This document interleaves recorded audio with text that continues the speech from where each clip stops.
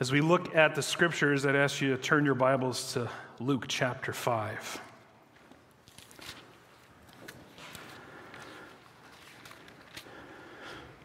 So I was thinking and meditating on the scripture this week. I realized again that our life is full of choices.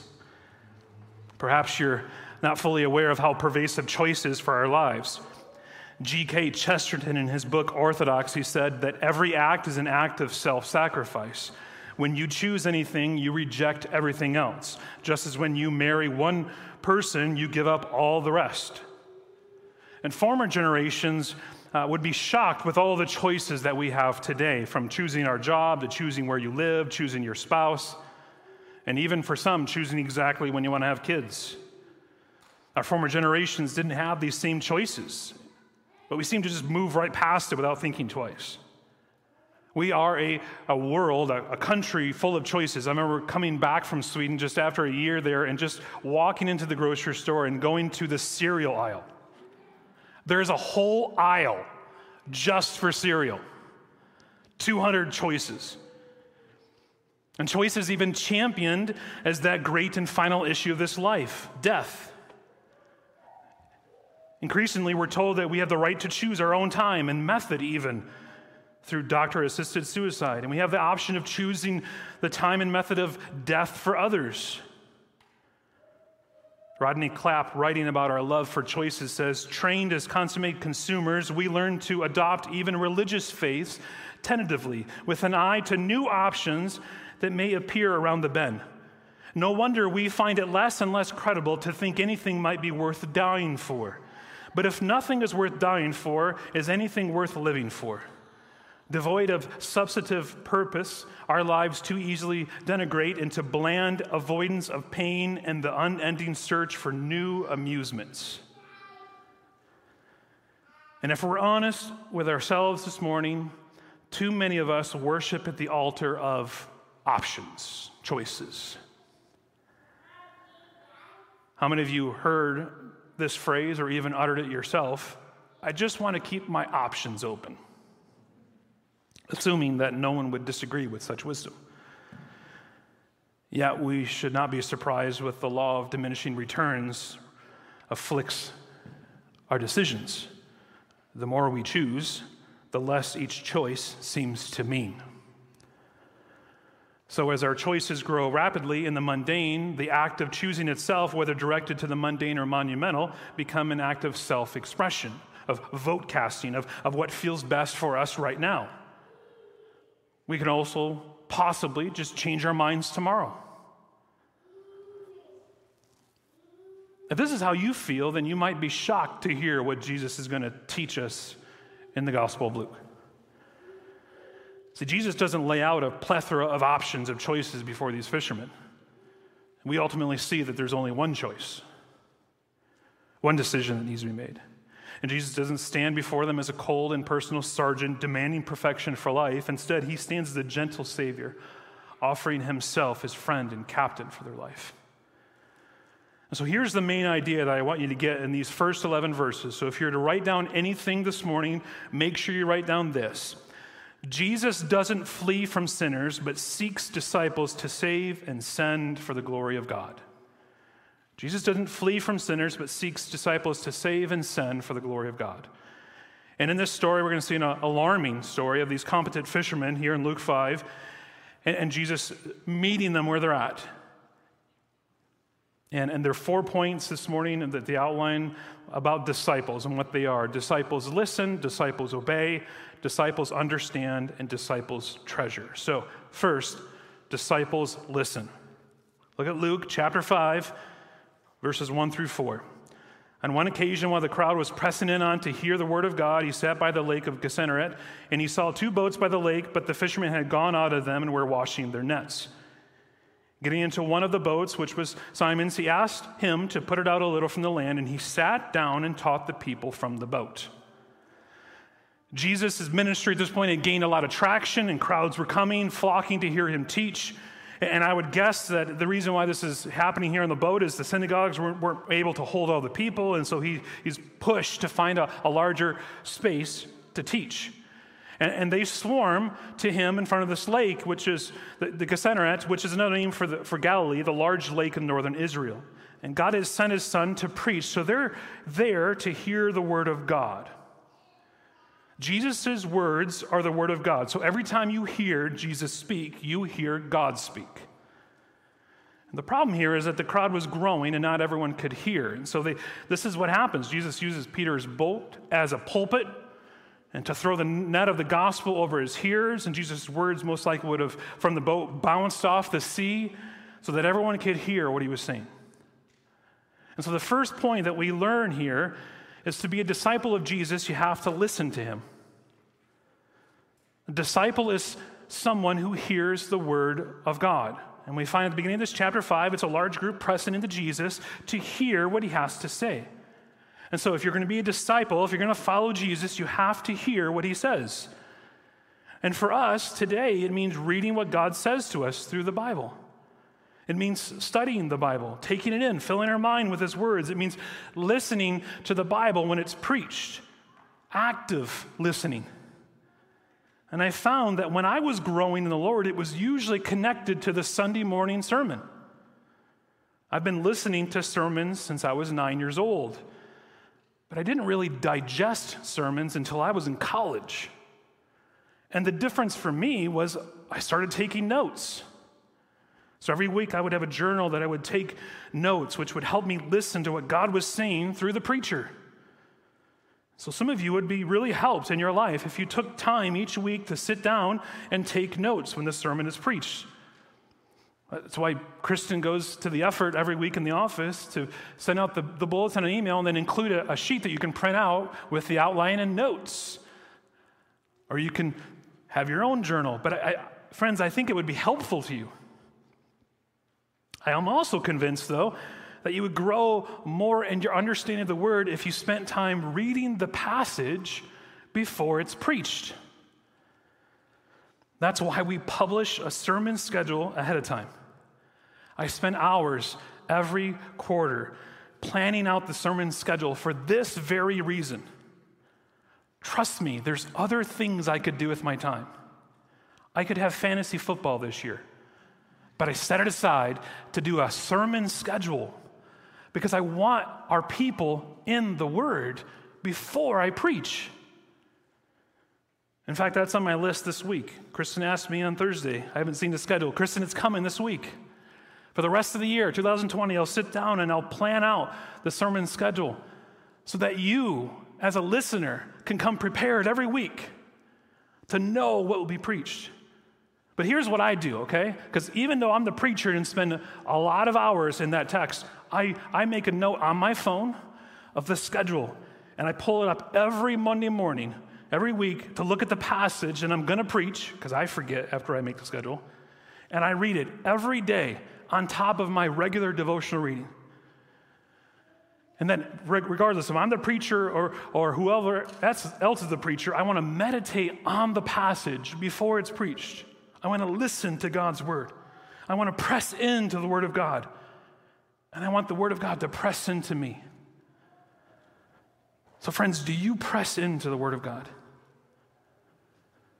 If the only time you hear the word of God is on Sundays, then you're missing vital opportunities throughout the week to learn of God and to understand how he thinks and what he does.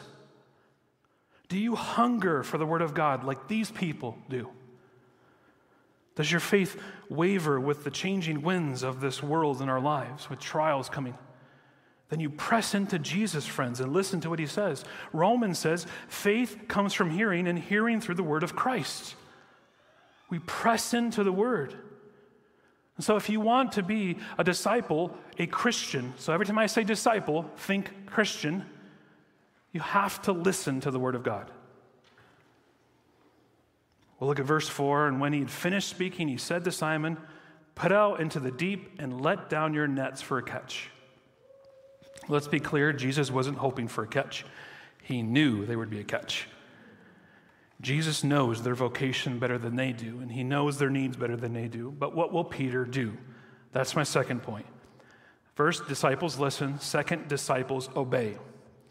Verse 5, and Simon answered, Master, we toiled all night and took nothing, but at your word I will let down the nets. Peter is basically passive-aggressive with a hint of self-righteousness.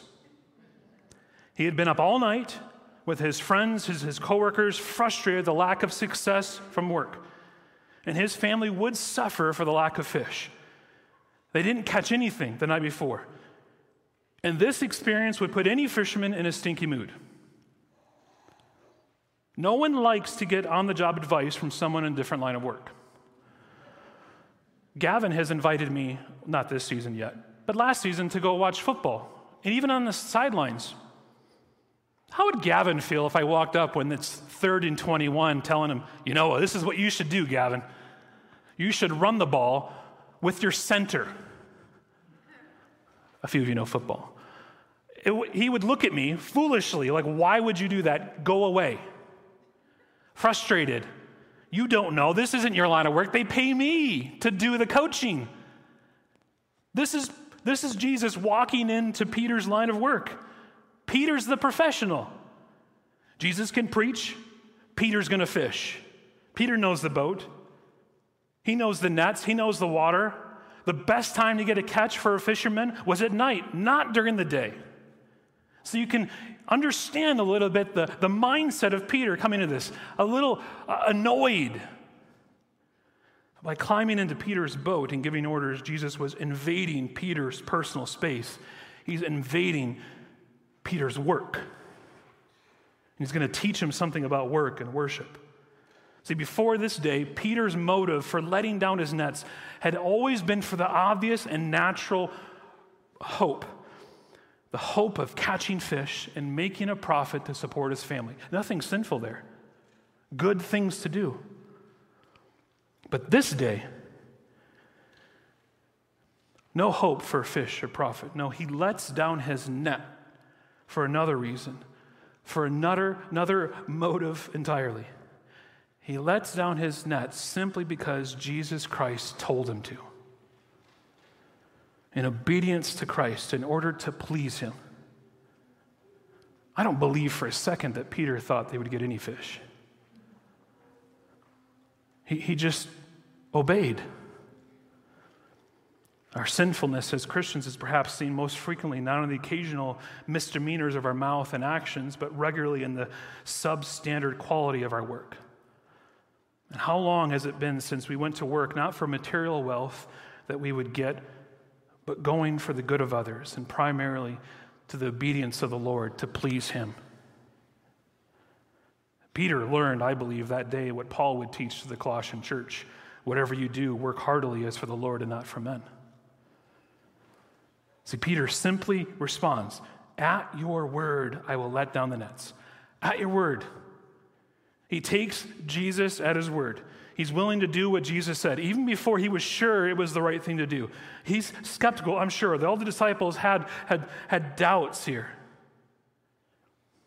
But he obeys. See, Jesus was teaching Peter, your whole life belongs to me, even your fishing, even your work. Jesus cares about our work. He cares about what you do with your life. He cares about how you do in school, how you approach it, how you complete it. And whatever Peter understood about Jesus in this moment, he understood one thing, that Jesus had authority. And he says, at your word. He responds to his word. And friends, the right response to Jesus is always obedience. J.C. Ryle says, we're meant to learn the blessing of ready, unhesitating obedience to every plain command of Christ. Disciples of Jesus learn to obey his word. If you say you're a Christian, you obey what Christ commands. And he's going to challenge these people in the coming chapters. In fact, in Luke 6:46 is, why do you call me Lord, Lord, and do not do what I tell you? See, friends, Jesus' word requires the response of obedience. And so do we resist Jesus' word? Do we flinch when Jesus commands us to do something? If it's true, friends, you're going to be very uncomfortable when we get to chapter 6. It's dangerous to listen to Jesus without deciding to obey everything that he says. And if people are unwilling to follow Jesus in everything, that it'd be better for them not to listen, not to come to church at all. And I know that sounds harsh, but you understand that God will hold you accountable for what you hear and how you respond. So Jesus is not suggesting options for us to choose. Jesus is not a choice himself in a smorgasbord of spiritual leaders. He is God. He's the only one. So friends, do you treat Jesus as an advisor for life or the master of your life? Our listening needs to be more than just ear listening. It needs to get into our head where it can be critically grasped, and then it needs to get into our heart where it stays and it fleshes out in obedience. Jesus' word requires the response of obedience. Jesus will not be relegated to a counselor or a guide for your life. He is king, nothing else, nothing less. And things happen, friends, when we take Jesus at his word. We cannot be his disciple if we do not obey his word. You cannot call yourself a Christian if you don't obey the words of Jesus. And so pray when you hear the word. Pray that you would obey the word. So disciples listen and obey. Third, disciples understand. They're humbled. Look at verse 6. And when they had done this, they enclosed a large number of fish, and their nets were breaking. And they I can't say the word. They motioned to their partners in the other boat to come and help. And they came and filled the boats, both boats, so that they began to sink. When Simon Peter saw it, he fell down at Jesus' knees, saying, "Depart from me, for I am a sinful man, O Lord." For he and all who were with him were astonished at the catch of fish that they had taken. I find it interesting that the sermon that Jesus just preached didn't convict Peter of his sinfulness. He heard the sermon, I'm sure, like the rest, but it didn't affect him like seeing Jesus work. The nets are bursting, the boats are sinking, but Peter didn't see the fish. All he could see was Jesus. Human beings are always terrified in the presence of the holy. Peter here was not only discovering who Jesus was, he's discovering who he was. And Peter was desperately uncomfortable. The transcendent standard of all righteousness and purity blazed before Peter's very eyes. People seem to have an appreciation for moral excellence as long as it's removed far enough, a safe distance from them. But here's Peter standing face to face with God. R.C. Sproul said, "How many people still have that posture towards Christ, still do everything they can to keep him at a distance, to keep him removed from their thoughts, because the very idea of Christ makes them uncomfortable. Holiness is scary, but oh, that all of us would understand the grace, mercy, and compassion that is borne by that same man of holiness who says to people when he makes them uncomfortable, 'Fear not, peace be with you.'" And to think a few moments earlier, Peter, relying on his expert fishing knowledge, had presumed to tell Jesus that it was unwise, really, to let down the nets. I believe in that moment it made Peter so aware of his sinfulness that he felt unfit to be in the same boat as Jesus. And Peter recognizes Jesus' authority.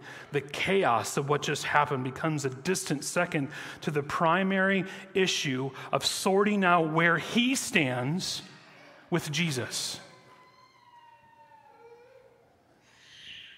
Peter understood that he was in the presence of someone perfectly holy, and that by contrast, he himself was totally depraved. And so he falls down and confesses his sin. And friend, if you haven't come to understand who Jesus is and repent of your sin, you cannot be a disciple of Christ. One day, perhaps today, Jesus will get into your boat and he will mess with things. And he will tell you to do something that you think is just plain nuts. And he will show himself to you. And more importantly, he will show you yourself. Man, I've been praying that Jesus would get into your boat. For whatever reason, on Saturday nights, I can't sleep. I try to go to bed at 10 o'clock, and I just lay there with my eyes open, and I just pray that God would open the eyes and hearts of the people that gather. And I was praying last night, God, Jesus, jump in the boat of someone here this morning.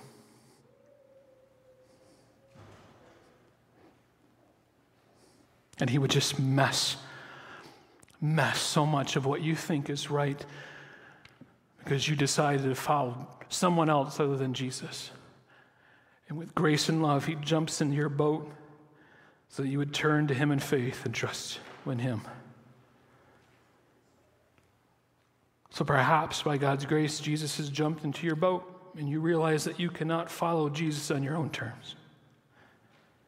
It cannot be done. You have to follow Jesus on his terms. And that means that he has lordship over your entire life. He is Lord over your family, over your work, over everything. There is no salvation for those that believe Jesus isn't Lord over all. And perhaps you sit and listen this morning, and everyone knows you're a Christian, except you know yourself to not be a Christian. And you're fearful that continuing to live this fake life is becoming too much. You fear that your parents will be disappointed, or this church family, or your extended family. And you've been faking the Christian life. And this morning, perhaps God is getting a hold of you to think rightly about your life. And I implore you, friend, to turn from your sin and trust in Jesus this morning. See, when you see your sin, you might want to run away from Jesus like Peter. He says, "Depart from me, for I'm a sinful man, O Lord." He couldn't bear the weight of a holy God seeing him for who he truly was. And when he understood himself, he was convinced there was no way that Jesus would want a relationship with him. But friends, Jesus never leaves a sinner who truly repents. Never. It's only those that we will find in the gospel, it's only those who never humble themselves that Jesus turns, that Jesus rejects. Jesus doesn't flee from humble sinners. No, instead, he moves closer and closer to them. And he'll reassure him in verse 10 to not be afraid. Peter was convinced that he was too sinful to be useful to Jesus, but he's wrong. Jesus has only one type of human for his glory: sinners. The ground is level at the foot of the cross, friends. We all come the same way to Jesus. Jesus doesn't flee from humble sinners, but he seeks disciples to save and send for the glory of God. So let me ask, when did Jesus take over your boat? Kids, are you still listening? I know you're doing really well. I want you to ask one question of mom and dad today, okay? When did Jesus take over your boat? Adults, find someone today. The best way to spend your afternoon? Not on the news, not in entertainment, talking about Jesus. When did Jesus take over your boat? When did Jesus come in and invade your life? We were moving along in life, doing school, doing work, doing marriage and kids, and now Jesus jumps in and disrupts everything. And we're never the same. See, friends, you can't meet Jesus and walk away the same. And don't be afraid. If you're here, Jesus is not disgusted with you. He knows you and loves you. He's jumped into your boat to redeem you and to redirect you for God's glory. So how do you respond? Well, last, disciples treasure. Disciples treasure Jesus. Verse 10, and so also were James and John, sons of Zebedee, who were partners with Simon. And Jesus said to Simon, don't be afraid. From now on, you'll be catching men. Jesus doesn't scold the humble sinner. Jesus doesn't depart, even though Peter asked him to. He doesn't even criticize or correct Peter here. Jesus brings him in and tells him not to fear, but then he's redirecting his life. Remember, I said that once you meet Jesus, nothing stays the same. And Jesus says, from now on, you'll be catching men. And this is a confusing sentence in Greek. It's a combination of two Greek words, Zeus, alive, and agrian, which to catch or hunt. So the exact sense is to catch alive.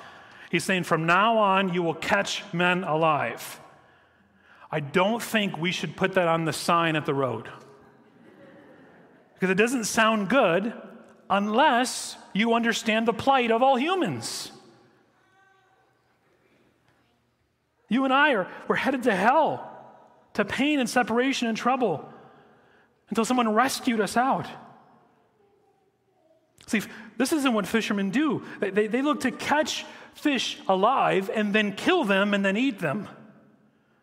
But Jesus is calling Peter to a new way of fishing, rescuing people from the deep sea of their sin and bringing them safely to the shore of salvation in Jesus Christ.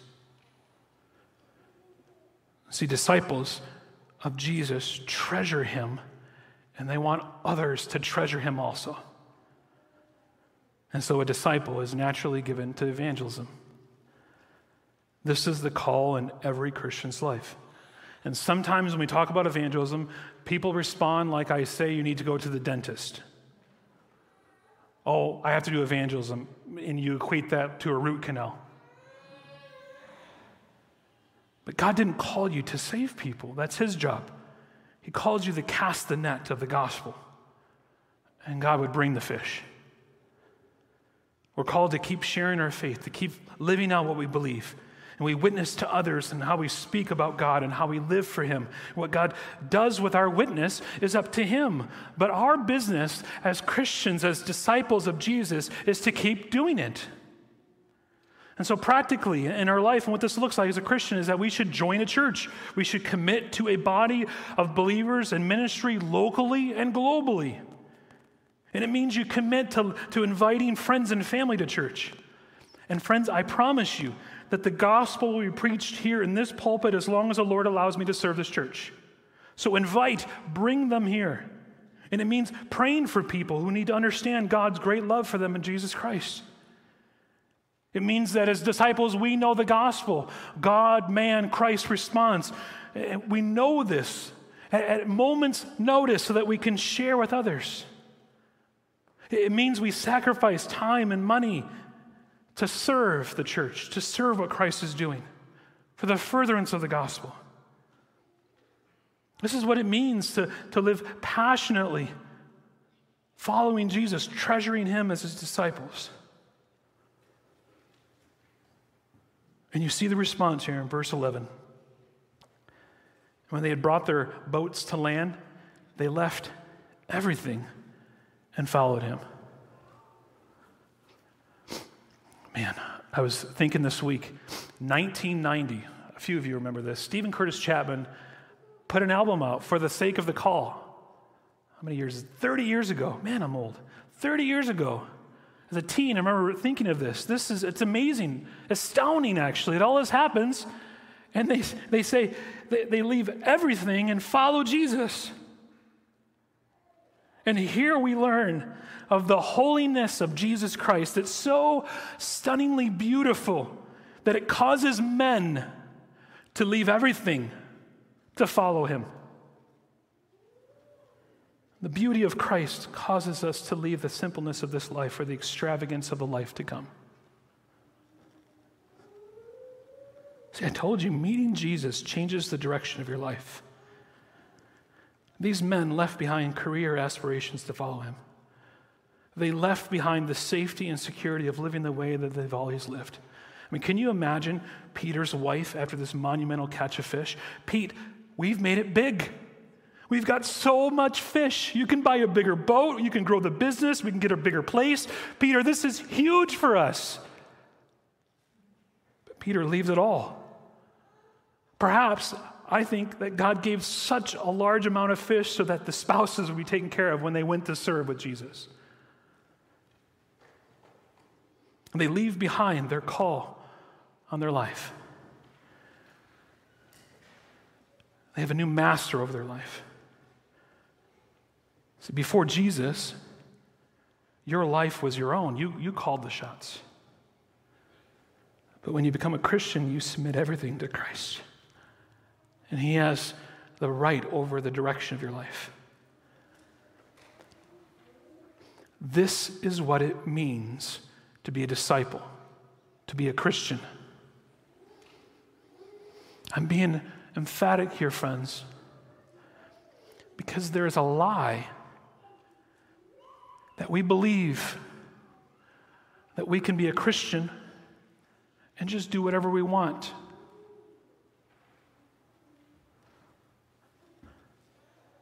I don't read that anywhere. I know it's a lie in my own heart that I want to believe because I think I know what's best. Because I want what's comfortable. Because I want what's easy. But that's not what we see disciples doing. They're able to leave the normal and the comfortable because they treasure Jesus above everything and everyone else. And following Him would be the greatest adventure of their life. But it wouldn't be the easiest.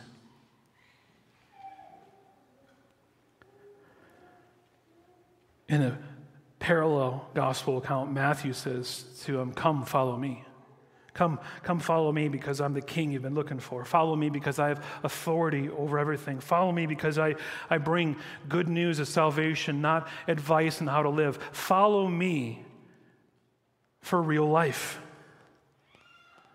And I know I've shared this before. It's been a couple years, but George MacDonald wrote a children's book 150 years ago called The Princess and the Goblin. I don't know if you've read that. It's not a very long book. There's multiple books, but the short of the one is about 100 pages.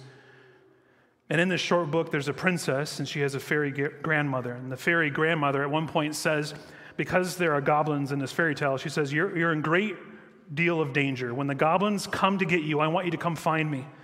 And the princess says, well, it's very hard to find you, grandmother. And here's what the grandmother says. This is what I want you to do. She brings out a little ball of thread and a ring, and she gives the princess a ring and puts the ring on her finger and attaches the thread to the ring. And she puts the other end of the thread in her cabinet. And she says, now when you're in real trouble, take off the ring and put it under your pillow and feel for it, and you'll be able to feel the thread. And nobody else will be able to feel it. And I want you to do is I want you to follow the thread to me. But I want you to know something. The thread will take you in many directions and many places that seem absolutely dangerous and absolutely wrong. But whatever you do, follow the thread. If you leave the thread, you'll be lost. But if you hold on to the thread, you'll be fine. You'll find me, and I'll be at the other end. And the way the story goes, you can imagine this happens. She's in real danger. She puts the ring on underneath her pillow, and she feels the thread. And every other time she'd ever found her grandmother, she just went to her own house in the attic. But the thread now takes her out of the door, takes her up a mountain, and right into the goblin's den. And she says, I don't get this. She tries to go back, but when you try to go back, the thread disappears. She has to follow the thread forward. And it turns out she actually ends up rescuing one of the heroes in the book, Curdy. She didn't even know that he was in danger. Curdy says, how did you find me? And she says, well, I have this thread, and I followed the thread. And he can't feel the thread. He doesn't understand. He asks again, well, how did you get here? And she says, I followed the thread. And at one point, she holds the thread, and it seems to be going in the wrong direction. And he mocks her. You can't go that way. I tried to go that way to get out. And she turns and says, I have to follow the thread. See, no matter how stupid it looks, no matter if it's suicidal, she has to keep her finger on the thread. She She has to follow it, and she begins to cry. She's 8 years old. And he says, he relents, all right. And they find their way out. And finally, it brings her to her grandmother because the thread proves to be trustworthy. Because the grandmother is trustworthy and she's safe. Why do I share that? You know, when the disciples left their boats to follow Jesus, they had no idea where he was going. They didn't know where they would stay. I mean, they see Jesus command a crowd preaching to the masses, so maybe they think he's going from one strength to the next strength. But they had no idea. I mean, friends, imagine sitting with an 8-year-old and ask them to write out what will it take for them to finish all of their schooling and become a doctor. Say, give me all the steps. And you can't read it. It doesn't make any sense because it's nowhere near reality. But when we begin to follow Jesus, we're that 8-year-old trying to plan out our life. And you don't know how far you have yet to go. But Jesus calls each and every one of us to follow him. And he won't tell us the way. He won't give us a map. He wants us to journey with him, to trust him. But he doesn't want us to turn to the left or the right, but to stay with him. He wants us to put him first, to keep our eyes on him, to stay close, to keep up with him even when disappointments come and injustice happens. And when we keep close to Jesus and following him, he's going to take us through hard places. And we may ask, why are you taking us this way? But even then, we're to trust him.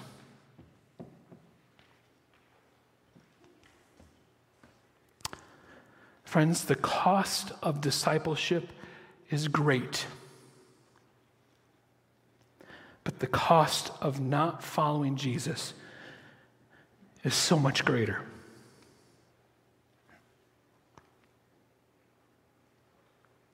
So when your child dies unexpectedly or your parent, keep following Jesus.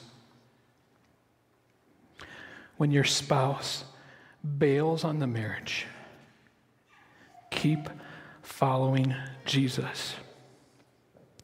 When you lose everything of substance, keep following Jesus. When all of your dreams of how you thought life would go are crushed, keep following Jesus. The path he takes you on may seem treacherous and suspect, but we're to keep following him. Even when we think the direction is wrong and we want to turn the other way, we keep following him. We have to give up following ourselves and keep following Jesus. George MacDonald said in another one of his writings, he said, quote, "You'll be dead so long as you refuse to die." And what he means here is you'll be dead as long as you refuse to die to yourself. So follow the thread. Keep trusting in Jesus. And I know all this seems hard. Some of you are facing difficulties of which I don't fully understand. You don't see very far in front of you. So how do you keep doing this? You remind yourself that Jesus himself did absolutely everything he's calling us to do. When he called his disciples to leave their boats and follow him, it's only after he left his Father's throne to come to earth. Jesus is following God, and he calls us to join him in that pursuit. Even when there's a dead end, God will work. And Jesus followed the thread all the way to the cross. And even then, it seemed like it was over. It was horrific and bloody and tragic, and it seemed like it was done. But God always moved forward, never backwards. And God crushed his Son to pay for our sins. But Jesus rose from the dead as satisfactory payment for us. So friends, keep following Jesus. And he promises that he will give you grace. Grace, grace, marvelous grace. Grace that is greater than our sin. Let's pray.